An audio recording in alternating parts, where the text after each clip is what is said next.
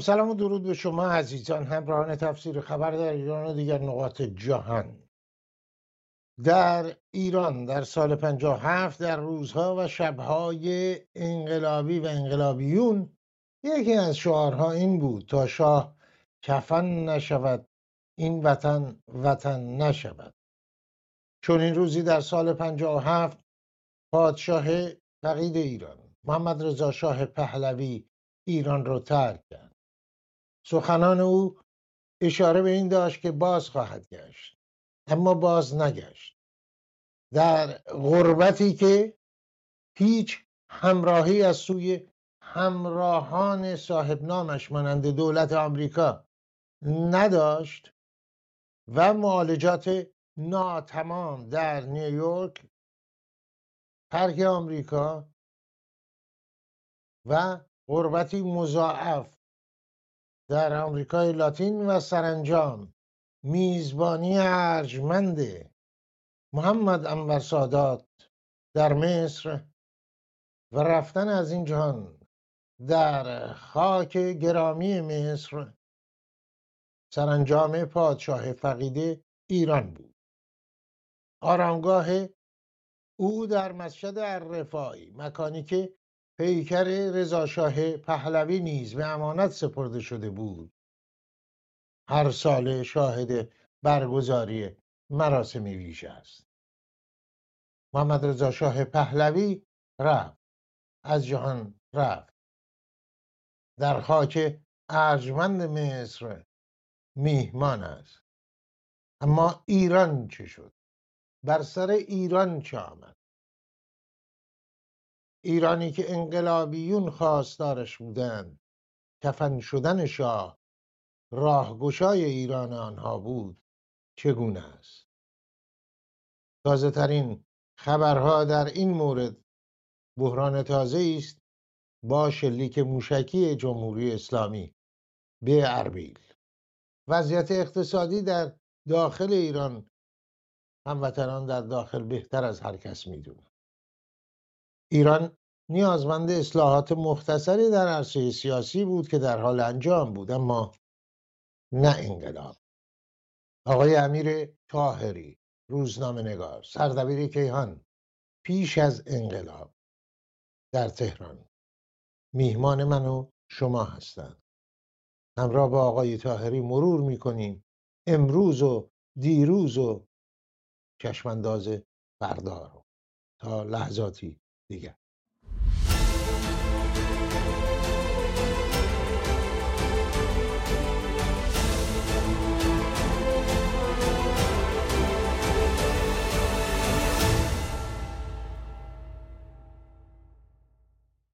آقای طاهری خوش آمدید.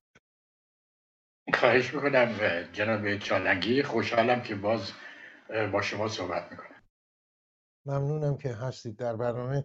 آقای طاهری از امروز شروع کنیم. حمله‌ای که کردن به اربیل و این تجربه مریضی های دولت کردستان، دار و دسته بارزانی با اینها، این رو چطور ارزیابی میکنید؟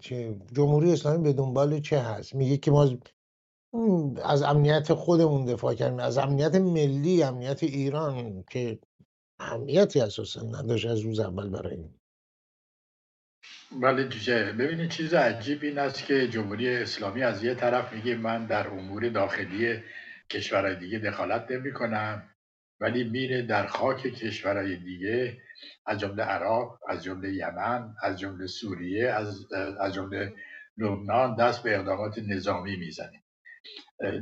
جمهوری اسلامی و عراق یک توافقنامه امضا کردن در حدود 3 ماه پیش که بر اساس این توافقنامه اگر جمهوری اسلامی نگرانی داره راجع به عملیات مخالفانش علیه امنیت جمهوری اسلامی، باید اینو به دولت عراق بگه و دولت عراق اقدامات لازم رو انجام خواهد داد. و در مورد مراکز 3 حزب کرد که مخالف جمهوری اسلامی هستن و در عراق پایگاه دارن اعلان کردن که این توافقنامه اجرا شده.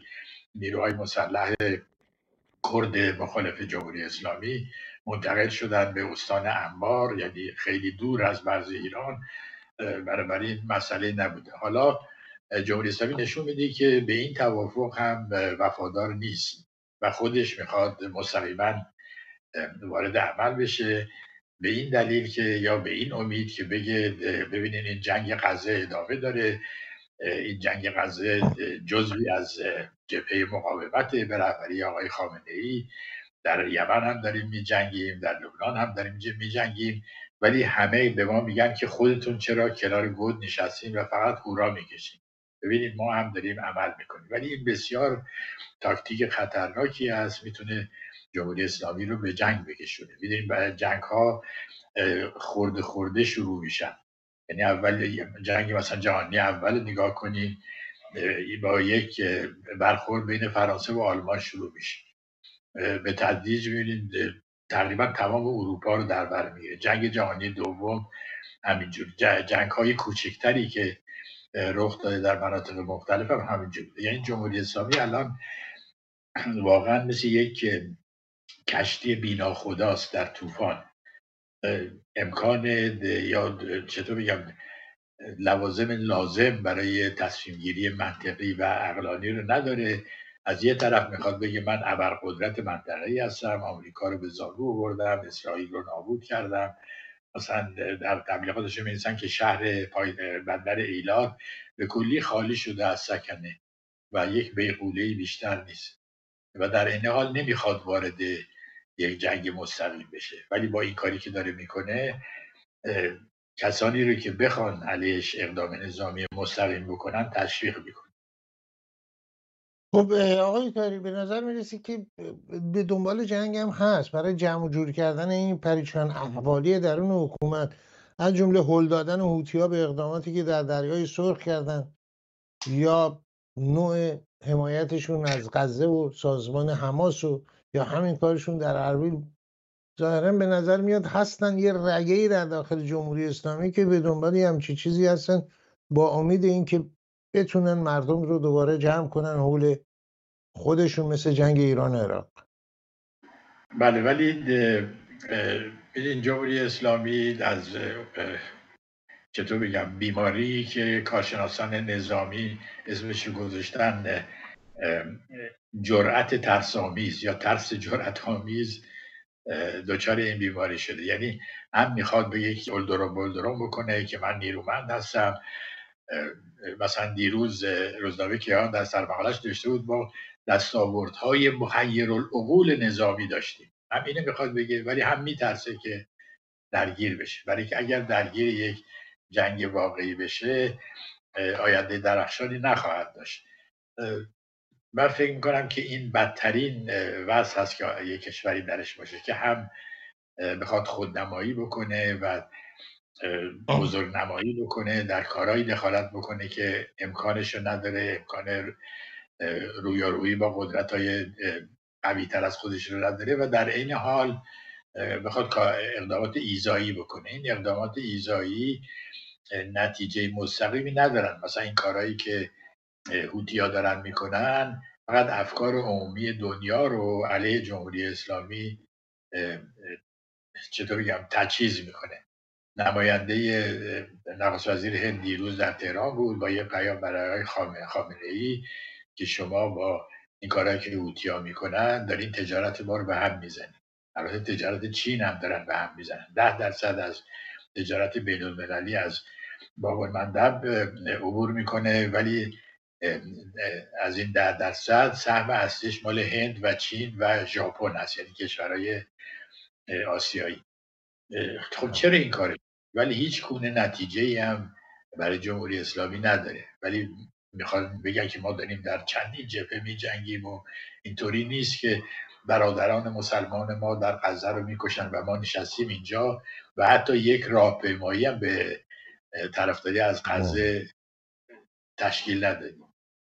حتی شهر تبریز که خواهرخوانده به اصطلاح غزه هستش، شورای شهر تصمیم گرفت که هیچ گونه تظاهراتی به نحو حماس صورت نگیره. یعنی یک وضعی است که بین دو انتخاب بد اینا قرار گرفتن. عاقلانه این هست که هیچ کدوم از این دو انتخاب بد رو قبول نکنید، ولی اینا میخوان هر دو انتخاب بد رو قبول کنن یا هر دو گزینه بد رو بپذیرن. خب گلاب بروتون و بینندگان نیز همون حرف عبیدی که من بارها اشاره کردم که فلانی به جنگ میرفت داد میزد و فریاد علیه دشمن و تیز میداد و گفتن که چرا داد میزنی؟ گفت دشمن میترسه. تیز چرا میدی؟ گفت خودم میترسم. یه همچین وضعیتی شاید در ارتباط با همون مثل آقای طاهری در مورد غزه به نظر میرسه کورسوی راه حلی پیدا شده با سفرهای مرتب بلینکن هم که رفته و کسان دیگه. یک حالا اون تب و تاب حرفای اولیه به نظر میرسه خوابیده شده و راه حلی امید میره که پیدا بشه برای پایان دادن حل این مسئله، البته با برچیدن وسط حماس و بقیه. شما چه میبینید؟ بله ببینید، در آغاز این جنگ تصوری بود که خب یه چند روزی اسرائیل بمباران خواهد کرد، ولی بعد مثل بقیه درگیری هایی که با حماس و حزب الله داشته فتیله رو به اصطلاح پایین خواهد کشید، یه چیزی از حماس باقی میمونه و یه اسرائیل هم یه اندکی احساس امنیت میکنه. میدونید فراموش نکنید که 3 بار اسرائیل با حماس از طریق میانجی‌های مختلف از جمله مصر آتش‌بس امضا کرده بود در گذشته، ولی این بار اسرائیلی‌ها نشون دادن که این توبه میری از اون توبه میری‌ها نیست، دیگه نمیریم اشتباهات گذشته رو بکنیم. یعنی حماس یک بیماری کشنده است، یه چیزی نیست که با خوردن 2 تا قرص درمان بشه و یه چیز کوتاه مدت نیست.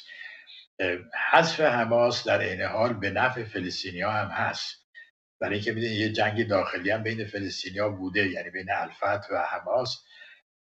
پیش از 7 اکتبر بیش از 1000 فعال الفتح و طرفداران محمود عباس و بقای یاسر عرفات در زندان‌های حماس بودن. با حذف حماس فلسطینی‌ها میتونن یک پارچه بشن و وقتی یک پارچه شدن گروه‌های مختلفشون از ترس اینکه هو بشن بگن شما با دشمن صهیونیستی ساختین عقب نشینی نخواهند کرد. برای این کسی نخواهد بود مثل حماس که بگه که اگه با اسرائیل کنار بیایم من میکشمت یا رسوات میکنم.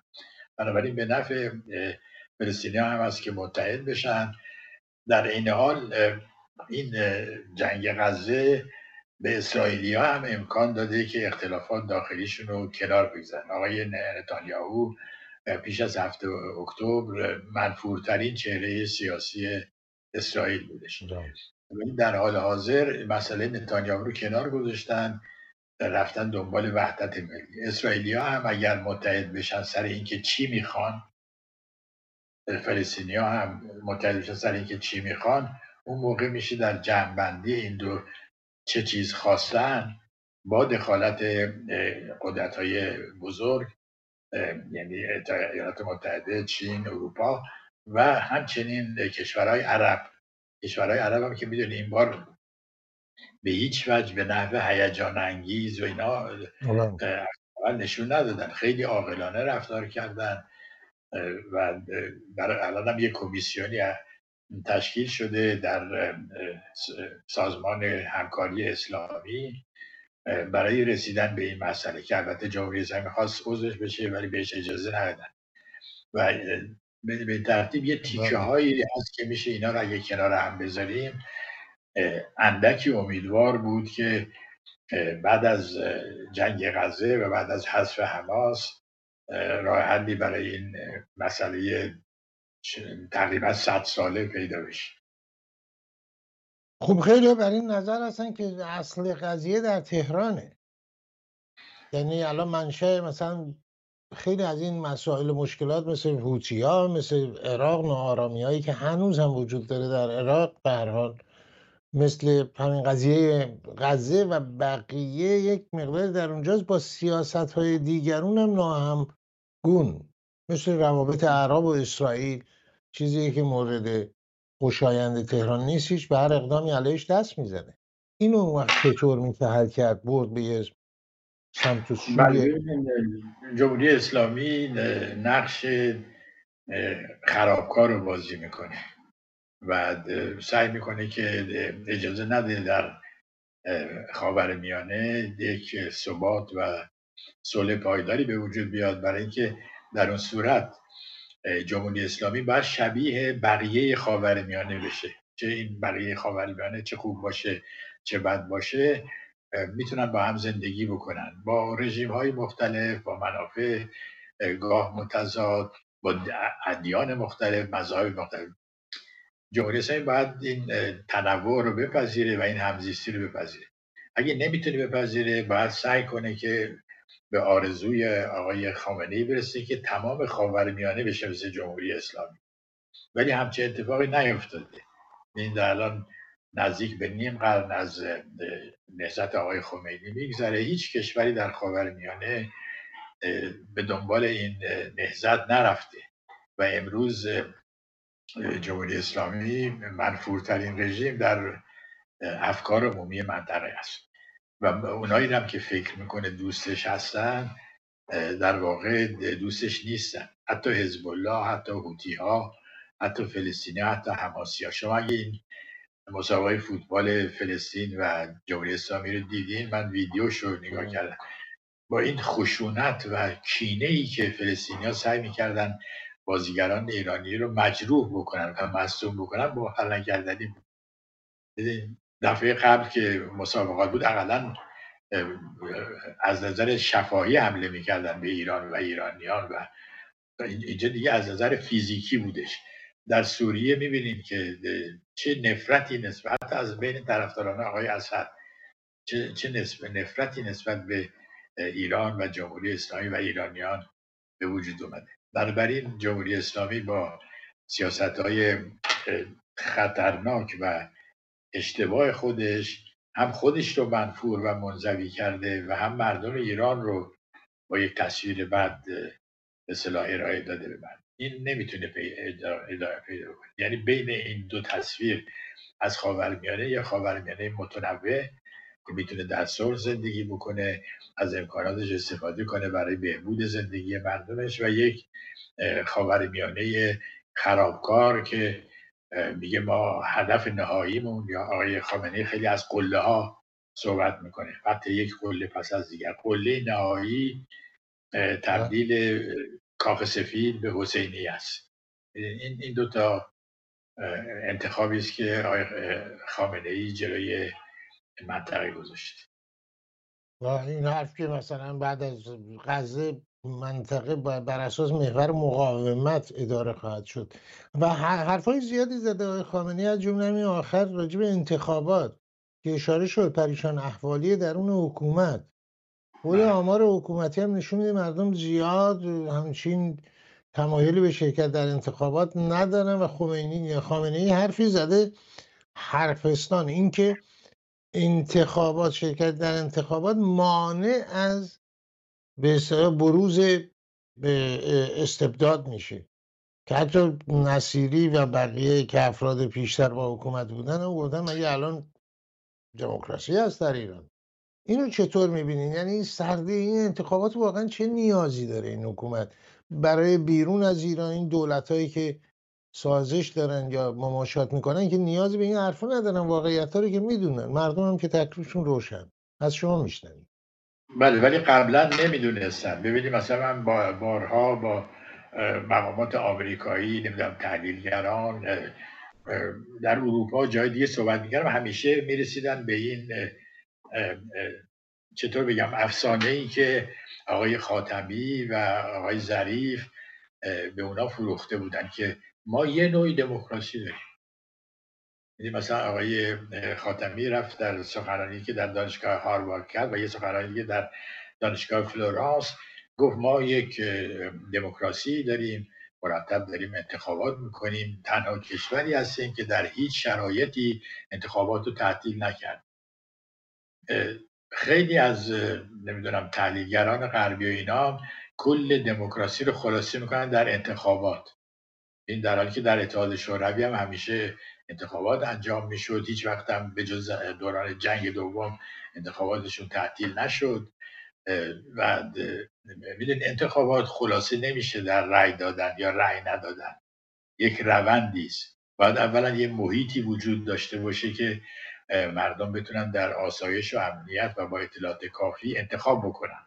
همچین محیطی در جمهوری اسلامی وجود نداره، در اتحاد شوروی هم وجود نداشت، در جمهوری خلق چین هم وجود نداره. شرط دوم این است که شهروندان به طور مساوی حق داشته باشند که نامزد انتخابات بشن، که اینم در جمهوری اسلامی نیست، چون اسمش گذاشتن انتخابات، یعنی انتخاباتی که درش کاندیداها رو از قبل تعیین میکنه. بعد تازه نتیجه انتخابات هم ممکنه لغو بشه. مثلا دیدیم که آقای خامنه‌ای لااقل در 2 بار یکی از منتخبان تهران رو کنار گذاشت برای که یکی دیگه بتونه وارد بشه. بنابراین واقعا یک نمایش توهین‌آمیز به مردم ایران است، ولی کافی نیست که ما به عنوان منتقدان جمهوری اسلامی بگیم که فقط رأی ندیم، چون می‌دونیم رأی دادن نیست. ما باید در کل روند انتخابات به طور فعالانه، یعنی تحریم فعالانه بکنیم، نه تحریم انفعالی و عکس‌العملی، جلوی این انتخابات رو بگیریم.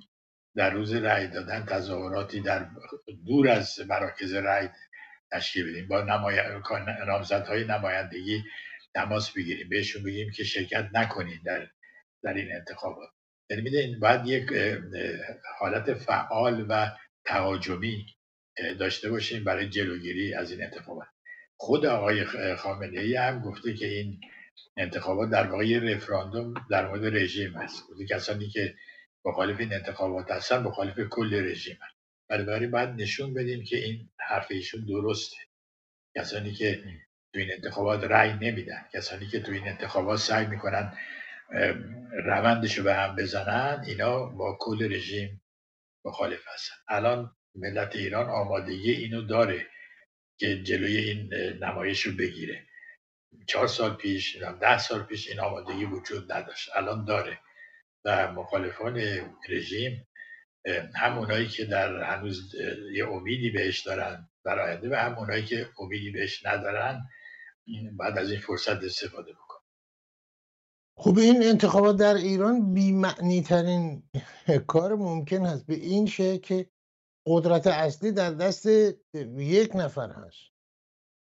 در شوروی رو شما مثال میزنید، بالاخره بعد از استالین کمیته مرکزی یه نقشکی داشت، ولی اینجا یک نفره و یه طرف این دموکراسی محمد خاتمی اینها به آسمان، یه طرفش هم به صندوق رای. یعنی خود خاتمی یا نصیری یا کسانی دیگه در خود حکومت به این موضوع اشاره کردن. این هم برای این حضرات توضیح ندادن یا فهمشون نرسید، همین هواداران آمریکایی و غیر آمریکایی، که آقا قدرت جای دیگه است، حالا انتخابات هم گیرم که خاتمی شد یا یه کسی دیگه ای.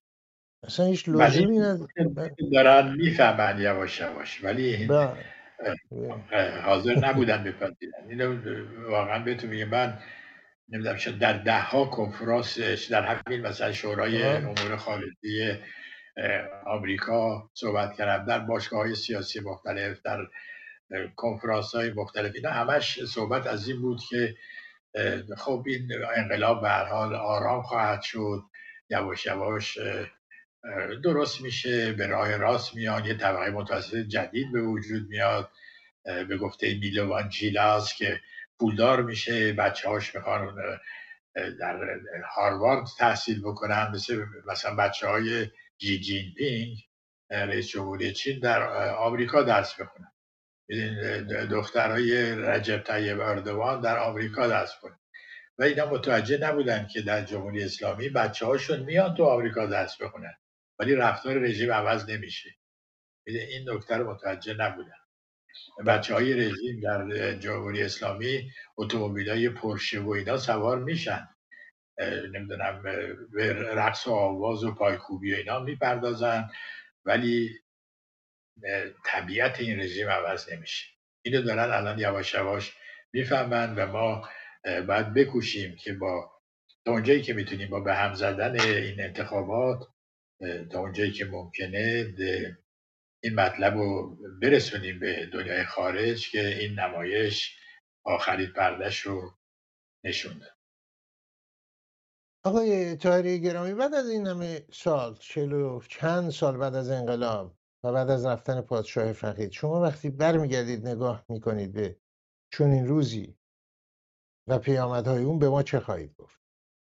بله، در آغاز این برنامه گفتین که محمد رضا شاه موقعی که ایران رو ترک کرد گفت که من بر میگردم، ولی بر نگشت. ولی در واقع محمد رضا شاه برگشته به ایران. این چون بله. مسئله یک فرد نیست. شاه نماد یک نهادی است، نماد یک فرهنگی است، نماد یک نوع بودن هست، یه نوع زندگی کردن است که چطور بگم فرهنگ خسروانی ایرانی. امروز بیش از هر موقع دیگه صحبت از محمد رضا شاه است، چه خوب چه بد، یعنی در مرکز سیاست ایران قرار گرفته، در حالی که در انقلاب اکتبر شوروی 40 سال 50 سال بعد بله. هیچ کس از هزار نیکولاس یادی نمیکرد. یک جا شما نمیبینید، چه خوب چه بد، اصلا دیگه تمام شده بود رفته بود.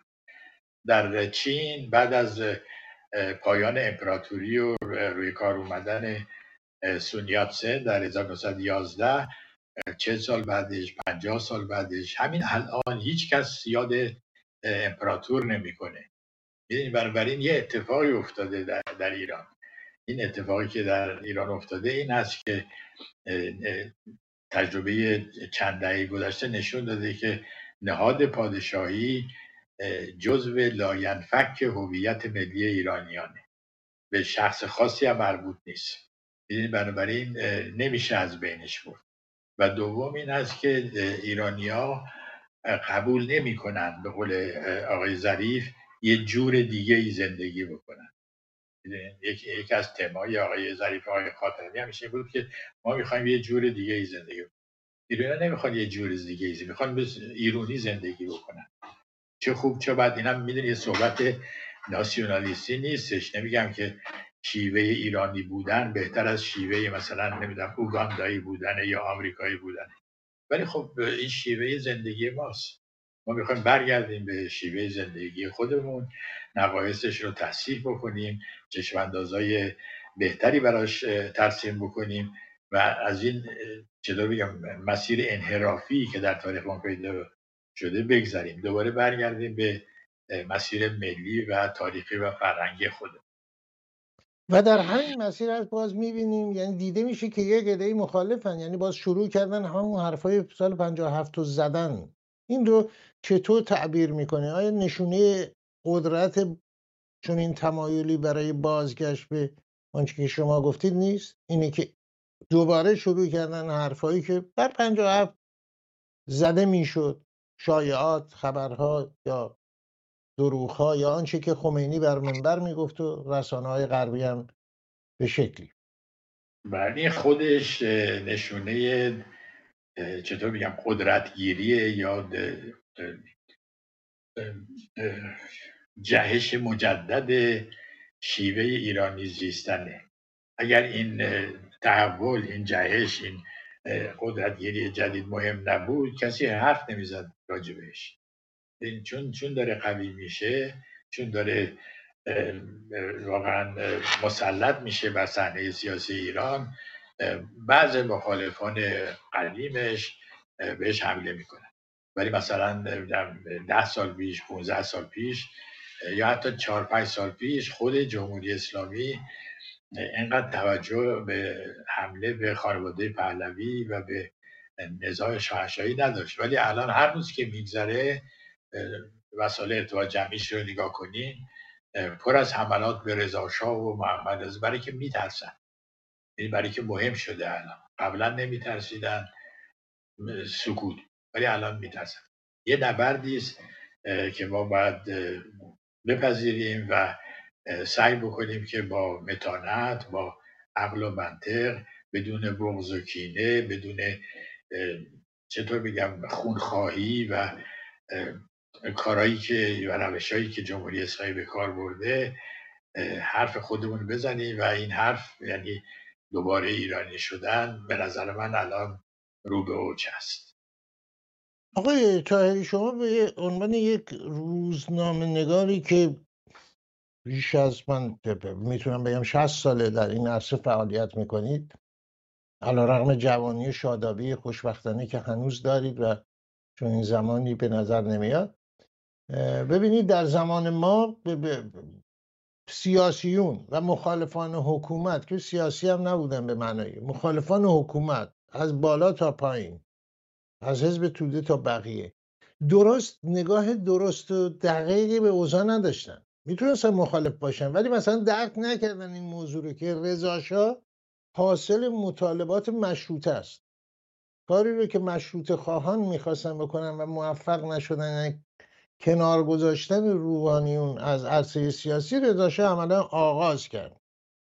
مدارس رو گرفتن، دادگستری رو گرفتن و تنها موردی است که در ایران، من برای بینندگانی که در جریان نیستن توضیح میدم، که قدرت سیاسی بدون خونریزی، بدون کشتار جابجا میشه از طریق نهاد مجلس که خواست نشون دادن اهمیت مجلس است به عنوان خواست مشروطه. این درک نشد. به نظر میرسه که اگه این درک میشد شاید روند اوضاع فرق میکرد، کردار فرق میکرد و گفتار مخالفان. به نظر میرسه نسل بعد از انقلاب، جوانهای بعد از انقلاب اینو درک کردن، اهمیت رضا شاه رو. چون این شما چه میبینید آقای؟ بله 100% این بهترین تجزیه تحلیلی بود که خودتون کردین. الان من نمیتونم چیزی بهش اضافه بکنم، فقط میدونین چون اخیراً سالگرد کشف حجاب و 17 بله. دی بود، اینو میخوام اضافه بکنم که اینجوری وانمود کردن که یه روز رضا شاه از خواب بلند شد، گفت بریم چادر زنان رو بردارید و بهشون شلاق بزنید، بعد نمیدونم ریش آخوندا رو بتراشن زنان. ولی واقعیت اینطوری نبود. واقعیت این بود که زنان ایرانی و طرفداران آزادی زن در ایران سالها پیش از 17 دی فعالیت کردن در این زمین. در خود انقلاب مشروطه ما واحدهای مسلح زنان داشتیم که با تفنگ‌های حسن موزای اون موقع علیه قزاقای روس که اومده بودن محمد علی شاه رو نجات بدن جنگیدن و مشروطیه رو حفظ کردن. قبل از 17 دی یعنی کشف حجاب ما بیش از 50 مدرسه دخترانه داشتیم که خود خانم‌ها درست کرده بودن، در مشهد، در تبریز، در شیراز، در اصفهان، در کرمانشاه، در سراسر ایران. رضا شاه درست نکرده بود، خودشون درست کرده بود.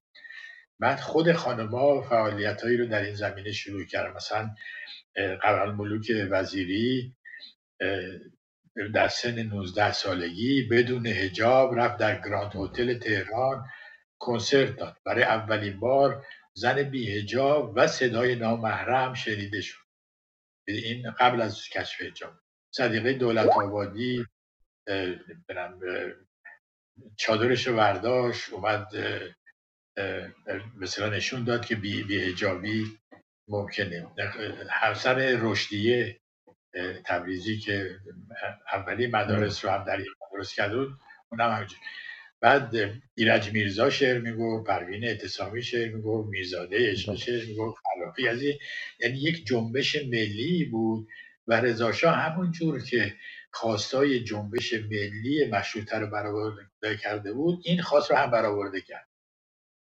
یعنی میدونی، یعنی یک نیروی از بطن جامعه ایران میومد بیرون و خوشبختانه یک رهبری بود که انقدر عقل داشت، انقدر میهن پرست بود، انقدر انسان دوست بود که به این خواست جواب بده و این خواست رو عملی بکنه. در دوران محمد رضا شاه هم واقعا در افکار عمومی ایران دیگه قابل قبول نبود که 1000 تا زمیندار 90% زمینای زراعی ایران رو داشته باشن. در این زمینه مقالات نوشته شده بود، صحبت‌ها شده بود. خود محمد رضا شاه شروع کرد به تقسیم اراضی خودش که از پدرش به ارث برده بود. یعنی یک جنبشه بود که از پایین شروع میشد، بعد یه جایی بایستی بالا، یعنی رهبری که پادشاه یا شاهنشاه در اون موقع نقش مهمی درش داشت، این خواست رو تبدیل بکنه به واقعیت و هر دوتا این کارو کردن. منتها مخالفان رضاشاه و محمد رضاشاه اینجوری وانمود میکنن که ناگهان این دو دیکتاتور اومدن و به زور یه چیزی رو به مردم تحمیل کردن. اینو الان جوانان ایران فهمیدن، چون رفتن مطالعه کردن. خوشبختانه الان مطالعه کردن آسان‌تره، منابع فوق‌العاده است، همه منابع الان در دسترس هست، موافق و مخالف، و بسیاری از اسناد خارجی هم الان در دسترس هست. مثلا اونایی که میگن رضا شاه از حمایت انگلیس برخوردار بود، کافیه برن در آرشیو ملی بریتانیا در کیو گاردن در لندن ببینن که بریتانیا رضا شاه رو دشمن شماره یک خودش در خاورمیانه متهمش کرده بود که به شوروی اجازه داده که اسلحه قاچاق بشه از طریق ایران برای شورشیان هند، یعنی برای اصلاح طلبانه. یعنی درست برعکس اون چیز. اسناد CIA هم هست، یعنی بالاترین تاریخ اسناد قدرت‌های بزرگ به خصوص انگلیس و آمریکا 75 ساله. الان از همه این وقایع 75 سال گذشته، همش در اختیار است. آرشیوهای اتحاد شوروی هم الان در اختیارتون هست. می‌دونید که من اخیراً بعضیاشو در مورد آذربایجان دیدم و اصلا واقعا یه تصویر دیگه‌ای در پیش چشمم شکل گرفت.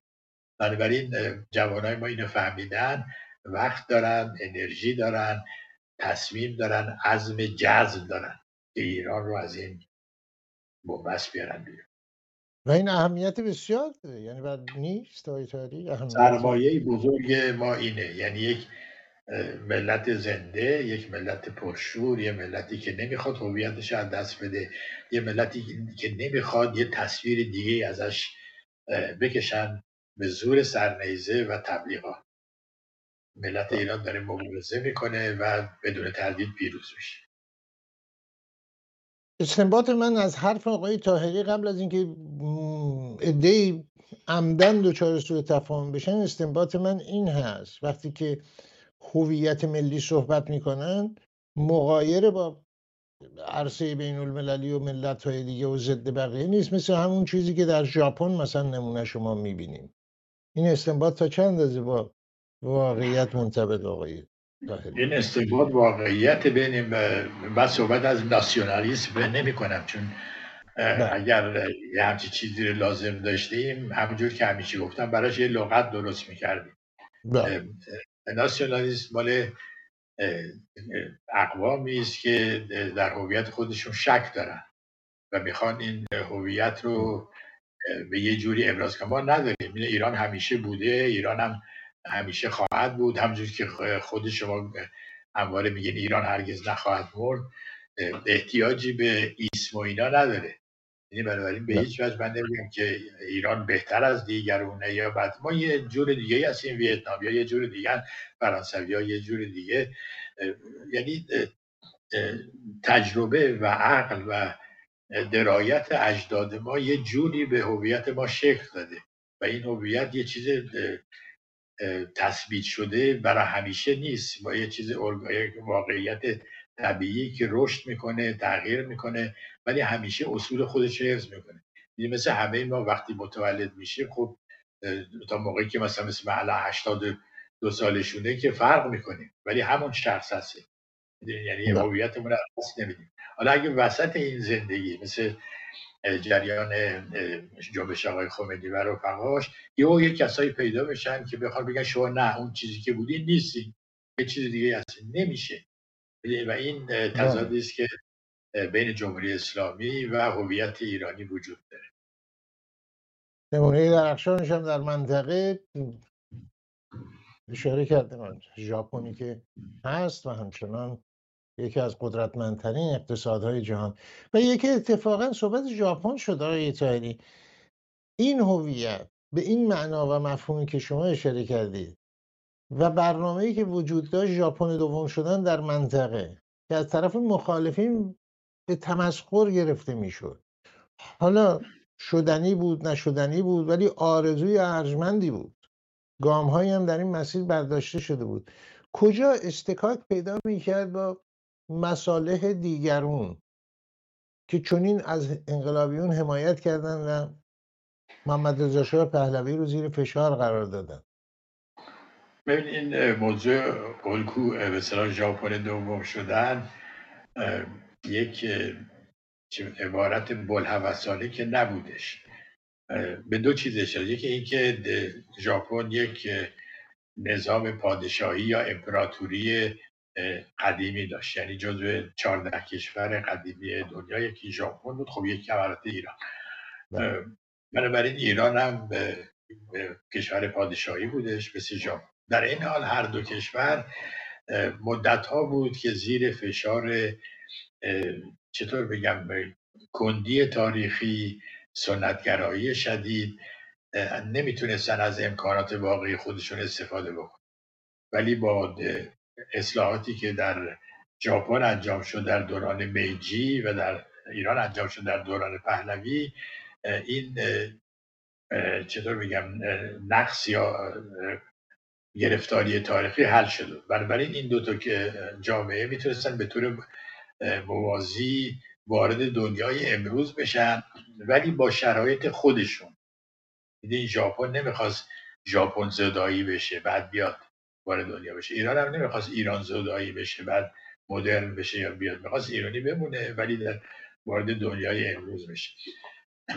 فرقش اینجا بود که ژاپن سعی کرد این ورود به دنیای امروز رو، دنیایی که سازندش قدرت‌های غربی بودن، فرهنگ‌های غربی بودن، از طریق جنگ انجام بده و یک امپراتوری بزرگی در دوران جنگ جهانی دوم درست کردن. ایران برعکس نمیخواست این کار رو بکنه و یکی از اصولی که همیشه محمد رضا شاه بهش توجه داشت این بود که ما به هیچ وجه دنبال توسعه طلبی خاکی و اینا نیستیم، برای اینکه فرهنگ ایرانی انقدر قویه. این فرهنگ ایرانیه که میره برای ما نفوذ پیدا میکنه، برای ما حیثیت پیدا میکنه و برای ما بازار پیدا میکنه، برای ما دوست پیدا میکنه. در حالی که فرهنگ ژاپنی قابل انتشار نبود، یعنی فقط تو خود ژاپن، در هیچ نقطه دیگه آسیا کسی نبود که از فرهنگ ژاپنی الهام بگیره. برعکس ژاپنی‌ها از چین و از کره خیلی بگیرن. این تفاوت‌ها وجود داشت. بنابراین به انتخاب ژاپن به عنوان یک الگو برای ایران در سطح صنعتی شدن، پیشرفت اقتصادی، قدرت اقتصادی شدن بود، نه قدرت نظامی و ایجاد امپراتوری و غیره. منتها خب دشمنان ایران، دشمنان محمد رضا شاه از هر فرصتی استفاده می‌کردن برای تخطئه کردن سیاست‌های دراز مدت اون دوران. و همینطور الگوی سیاسی عملکرد پادشاه فقید هم گفته میشه تحت تاثیر یا مدلی که داشت محمد رضا شاه پهلوی ژنرال دوگل بود، اون به اصطلاح مرد بلند بالای اونم تاریخ نمیدونم معاصر. ژنرال دوگل بود یا نه، برای که ببینیم مثلا شاه در برنامه مورد شریک کارگران در سود سهام کارخانه ها رو ارائه داد. در فرانسه الان میدونین تقریبا نیم قرنه که بیش از نیم قرنه که ژنرال دوگل فوت شده. در فرانسه تازه 6 ماه پیش آقای مکرون رئیس جمهوری کنونی این برنامه رو به عنوان یکی از خواستاش اعلام کرد که انجام بده. برای کی از کی تقلید کرده من نمیدونم. یعنی در شخصیت مورد احترام محمد رضا شاه پهلوی بود از رهبران بسیار اروپایی و بسیار مورد احترام، همیشه با احترام راجع به دوگل صحبت می، از بابت نه فقط اقتصادی، از بابت نوع. بله ببین دو تا چیز بود، یکی این که دوگل سمبل فرانسوی بودن بود، می‌خواست فرانسه به این خودش معنی داخل عالم حساب بشه. ایران هم همینجور. در این زمینه در این تردیدی نیستش که رضا شاه کبیرم همینجور بود، یعنی قبل از دوگل رضا شاه کبیرم میدونید جزو به اصطلاح معدود رهبرانی بود که دنبال حفظ هویت ملی خودشون بود. خب آقای طاهری، چه عواملی، چه فشارهایی، چه باعث چنین تصمیمی شد. قبل از 26 دی ماه این تصمیم گرفته شده بود که پادشاه فقید محمد رضا شاه پهلوی ایران رو ترک کنه. تا اونجایی که شما اطلاع دارید چه عواملی این فشار رو، اگر فشاری بود، کدوم عوامل بود و این تصمیم بر چه مبنایی گرفته شد؟ بر این مبنا گرفته شد که قدرت‌های خارجی به ایران نگاه کردند و دیدن که ایران در یه حالت بحرانی قرار گرفته. دولت موجود که سر کار بود، یعنی خود محمد رضا شاه، بیمار بود. البته ما نمیدونستیم و واقعا اون قدرت تصمیم گیری همیشگی رو نداشت. یعنی در یک نظامی که مرکزش پادشاه بود، ناگهان این مرکز چطور بگم دچار تردید شده بود، نمیتونست نقش خودش رو به طور کامل بازی بکنه و اینو من شخصا شاهد بودم، چون همونجوری که بارها گفتم در 2-3 ماه آخر چون به اشخاص مهم از ایران رفته بودن بیرون، به اشخاص غیر مهم مثل من، مرحوم امیر افشار رئیس تشریفات تلفن میکرد که نمیخوایم بیاین اعلیحضرت رو ببینیم. در چه می‌بینید در این 3-4 ماه اخیر مثلا در 15 بار شرفیاب شدن، برای اینکه پادشاهی که میخواد برای دیدنش بعد ماها صبر میکردین و امتحاز میکردین، الان نشسته بود هیچکی نمیومد به دیدنش. این ناگهان یک خلأ بزرگ در قلب سیستم پیدا شد. اون موقع ما متوجه نبودیم که دلیل چیه. بعد در دوران آقای آموزگار هم که نخست وزیر بود، آموزگار یه تکنوکرات خوبی بودش ولی رهبر سیاسی نبود و کار دست جمعی نمیتونست بکنه. اینم من بارها دیده بودم. این اصطلاح نمیخوام تحقیرش بکنم ولی به درد این کار نمیخورد. در نتیجه اون 1 سال خورده‌ای که ایشون نخست وزیر بود، باز یه خلایی در سطح نخست وزیری هم به وجود اومد. مثلا من در یه سفری که به گیلان مازندران و تالش کردم، هر جا که میرفتم خب با مقامات اینا صحبت میکردیم، اینا میگفتن که کسی به ما چیزی نمیگه. این در حالی که زمان هویدا مثلا ناگهان تلفن میکرد به شهردار خاش، یعنی میخواست بگه که این دولت مرکزی وجود داره و مواظبتونه. و ناگهان خلأ در سطح فرماندهی یعنی شاه، خلأ در سطح نخست وزیری. بعد احزابم که همه تعطیل شده بودن، یه حزب جدید درست شده به رستاخیز که هنوز جا نیفتاده بود، اگه بهش امکان میدادن شاید جا میفت. بنابراین 3 تا خلأ به وجود اومده. خارجی ها خب نگاه میکنن، میرن ایران داره به طرف بحران میره، چیکار کنیم چیکار نکنیم، باید یه فکری بکنیم. بخشی از آمریکایی‌ها فکر میکنن که این فرصت خوبی است که کمک کنیم روحانیون در ایران بیان سر کار، اون کمربند سبز رو بسازیم علیه اتحاد شوروی و غیره، به خصوص آقای برژنسکی که البته بعداً نظرش عوض شد وقتی فهمید جریان واقعی چیه. شوروی‌ها واقعا تا آخرین لحظه نمیخواستن در ایران تغییری پیدا بشه، ولی وقتی متوجه شدن که اون طرف داره یه کارایی میکنه، اینا هم شروع کردن این طرف یه کار دیگه به حزب توده و گروه‌های دیگه که حمایت میکردن گفتن شما برین پشت سر آقای خمینی وایسین، میدونی که ما تو بازی باشیم یه چیزی گیرمون بیاد. خب بفهم. میخواستم بگم که حالا از خود من هم انتقاد کنم و از نسل خود من، ما هم فکر میکردیم که خب این یک گردبادیست اومده و میره، در نتیجه اون فعالیتایی که باید میکردیم نکردیم. نرفتیم در سراسر ایران با مردم صحبت بکنیم. اکثریت مردم ایران طرفدار نظام موجود بودن، زندگیشون رو به بهبود بود و میتونستیم بسیجش کنیم، ولی حزبی وجود نداشت، امکاناتی وجود نداشت و همه تصور ما این بود که شاه، نخست وزیر، دولت خودشون اوضاع رو درست خواهند کرد. شما خیلی آقای طاهری وقتمون کوتاست و امیدوارم این گفته رو ادامه بدیم، ولی در شماره آینده ببینید کنفرانس رامسر هست، مطبوعات هستن، رسانه ها هستن، شاه علنا میگه شروع شده انقلاب، مقدماتش که ما وعده تمدن بزرگ میدیم، اینا وعده وحشت بزرگ میدن. نشون دهنده اراده است، شناخت هست. و چه کاری باید میکرد که شما میگید نکرد، نمیتونست، تصمیم اراده نداشت؟ انتخاب نخست وزیرا بدون تردید یکی بعد از دیگری افراد نامناسب برای موقعیت‌های نامناسب بوده، این بحث دیگری است. ولی چه کاری باید شاه میکرد و نکرد؟ و شما وقتی ملاقات میکردید چه میگفتید به شاه؟ چه سخنی در این؟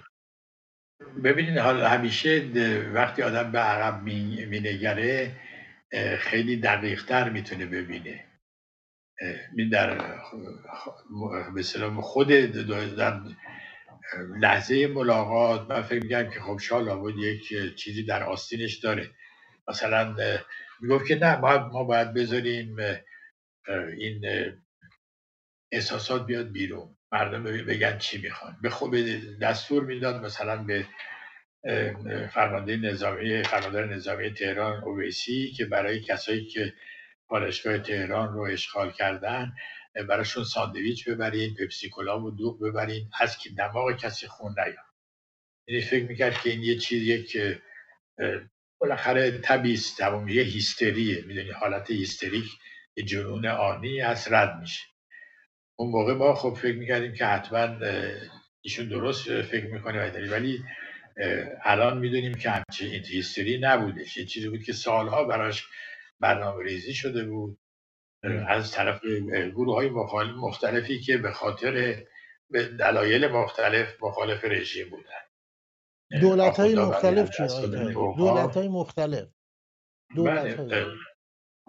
آخوندا برای از دست دادن اختیاراتشون، کنترلشون بر دادگستری، کنترلشون بر آموزش، بر اوقاف، زمیندارا به خاطر از دست دادن زمیناشون، چپگرایان به خاطر اینکه فکر میکردن جایی نمیتونن در ایران امروز داشته باشن، برای که اصلاحاتی که داشت میشد همون کارهایی بود که اونا اعلانشو میکردن.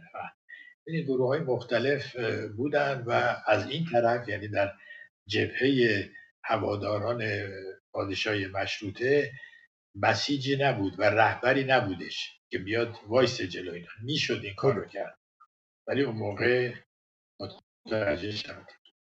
بله آقای طاهری، ببینید شاه متهم میشه که بی تصمیمی در اثر داروها، ولی یک تصمیم قاطع ایشون گرفته بود، ماها بود که با کشور میخواد ترک کنه.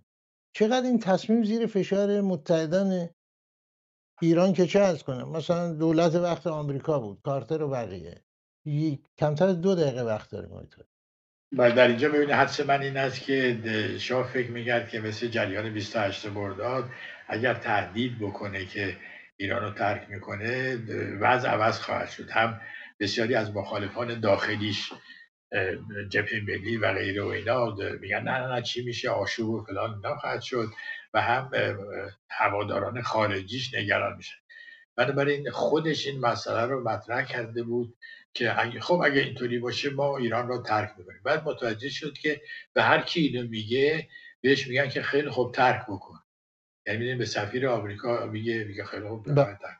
سفیر انگلیسی، یعنی میدونی این خود به خود یواش یواش تبدیل میشه به یه سیاست و تصمیمی، در حالی که من البته ممکنه اشتباه کنم، تصورم این نیست که شاه میخواست ترک بکنه، میخواست تهدید به ترک بکنه. ولی میدونی مثل یه پوکر که بازی میکنی، اگه بلوف زدین جلوتون گرفتن هم میبازی. این حادثه هلموت اشمیت، این آخر هلموت اشمیت صدر اعظم آلمان گفت که خود شاه میخواست بره، ما هم گفتیم خیلی خوب. بسیار خوب آقای طاهری، متاسفانه وقتمون تموم شده و من امیدوار هستم هفته آینده باز آقای طاهری مهمان ما باشن و باز ادامه بدیم در این روزها و ایامی که مربوط میشه به سال 57، یادآور سال 57 هست. گفتنی ها بسیاره و آقای طاهری به عنوان یکی از شاهدهای مهم تاریخ معاصر ایران، دست کم در دوران انقلاب و پیش از اون، با ما خواهند بود. سپاس بسیار از شما آقای طاهری گرامی. به پایان برنامه رسیدیم عزیزان، با امید به فردایی بهتر، با برآمدن آفتاب از فراز البرز و تابشان بر فلات ایران زمین. روزگارتان خوش، تندرستیتان پایدار باد. ایران هرگز نخواهد مرد.